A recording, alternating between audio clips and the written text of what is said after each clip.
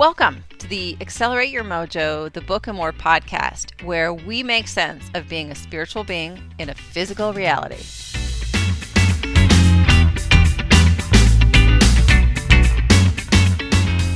Accelerate Your Mojo is a new kind of self-help. It's self-help from your total self, the only kind of help you truly need.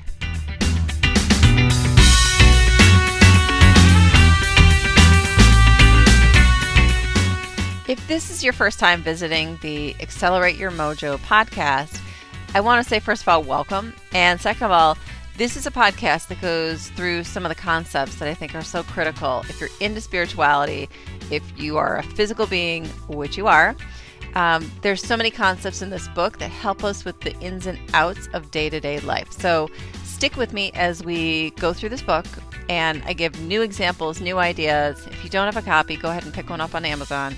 And we're going to make these concepts real so that it makes sense to you how you can use your spirituality, your spirit soul, that aspect of you to make sense of all the things that happen in your day-to-day life. Not just the problems, but the things that you want to celebrate. So let's get started.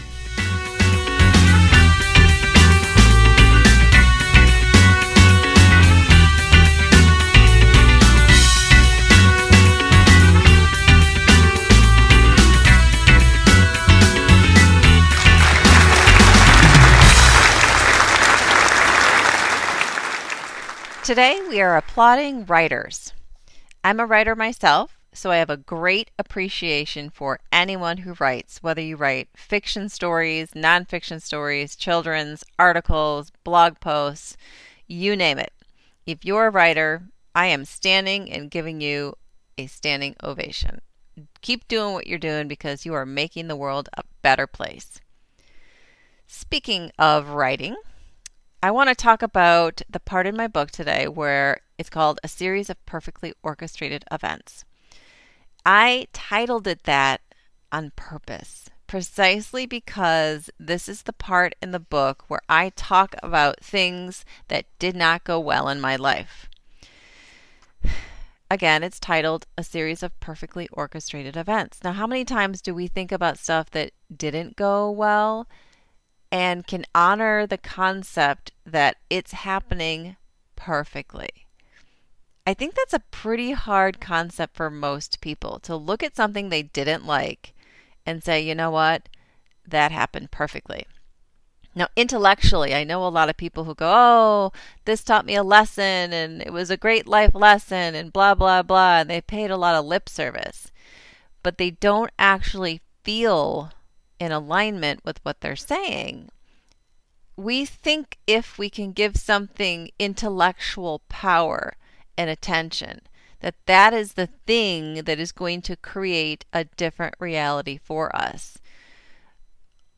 It's the emotion that creates something different. So if you have something that hasn't happened as you would have liked in your life, consider for a moment that it isn't our intellectual prowess that is making changes in the future so that something different can happen. So that title is very specific. I want to remind myself of a couple of different things. First, I need to be in emotional alignment with this concept that the things that have happened to me that are displeasing, that I didn't like, are perfectly orchestrated. Why? Because we create our own reality. Now, having said that, nobody wants for disaster in their life. Nobody says, I'm going to create serious illness for myself. I'm going to create a death in my family, cancer, a serious accident, an illness. Nobody says that. That's not what I mean by that. When I say we create our own realities, I don't mean we go out and deliberately make things harder for ourselves.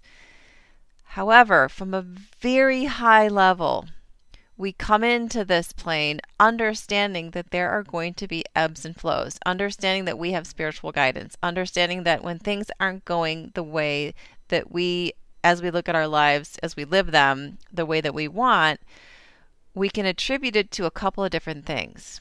We held on to some vibration that created an opportunity for for something like what we experienced to happen.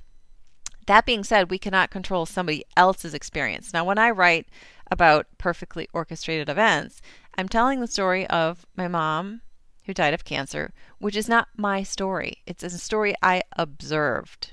Okay, that's very different. We cannot control the events of somebody else's story. Only they can.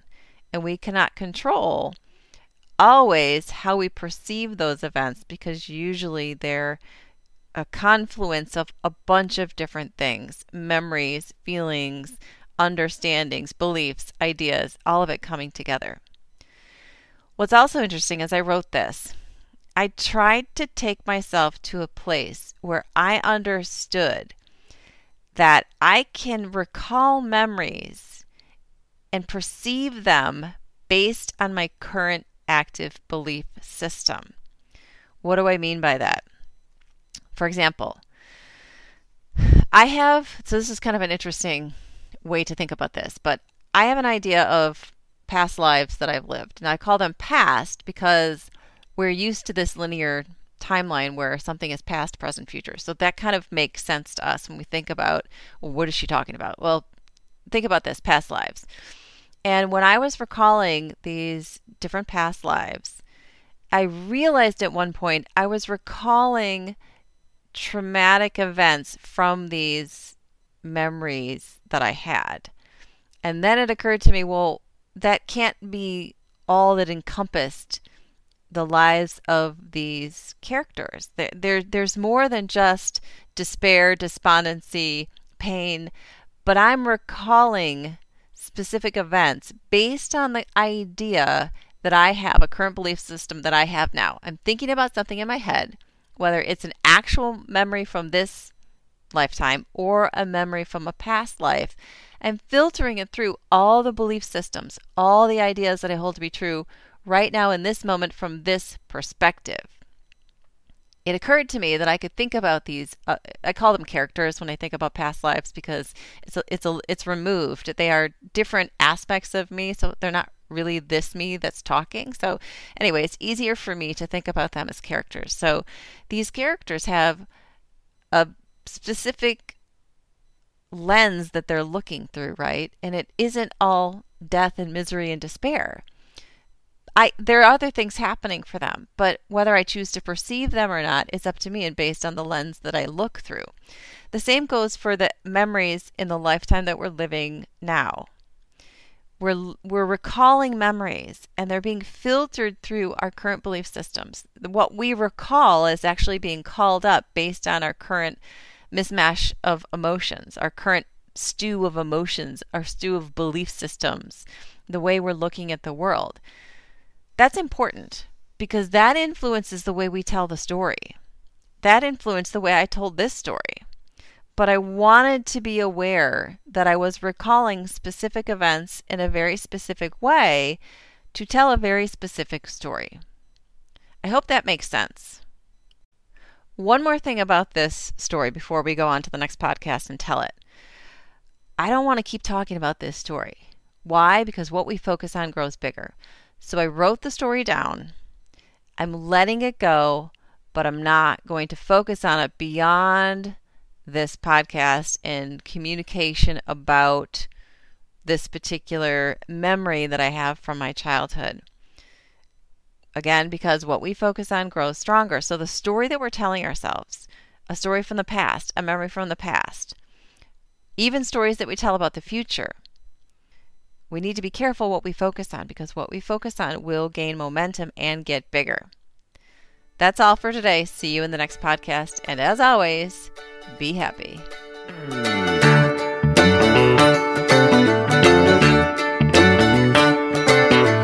I'm gonna sing a happy song today.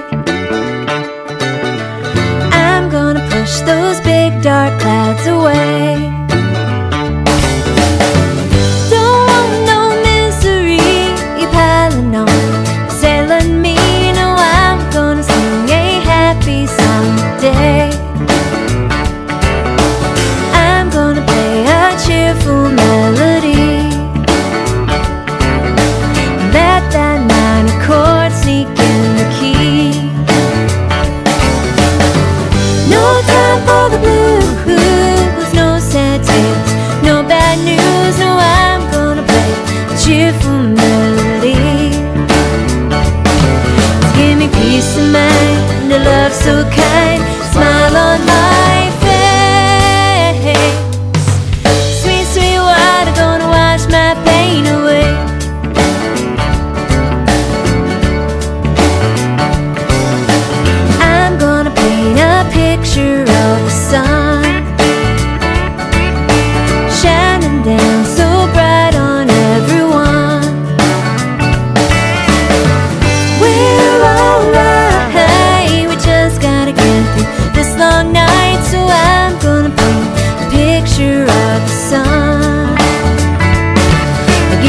you smile.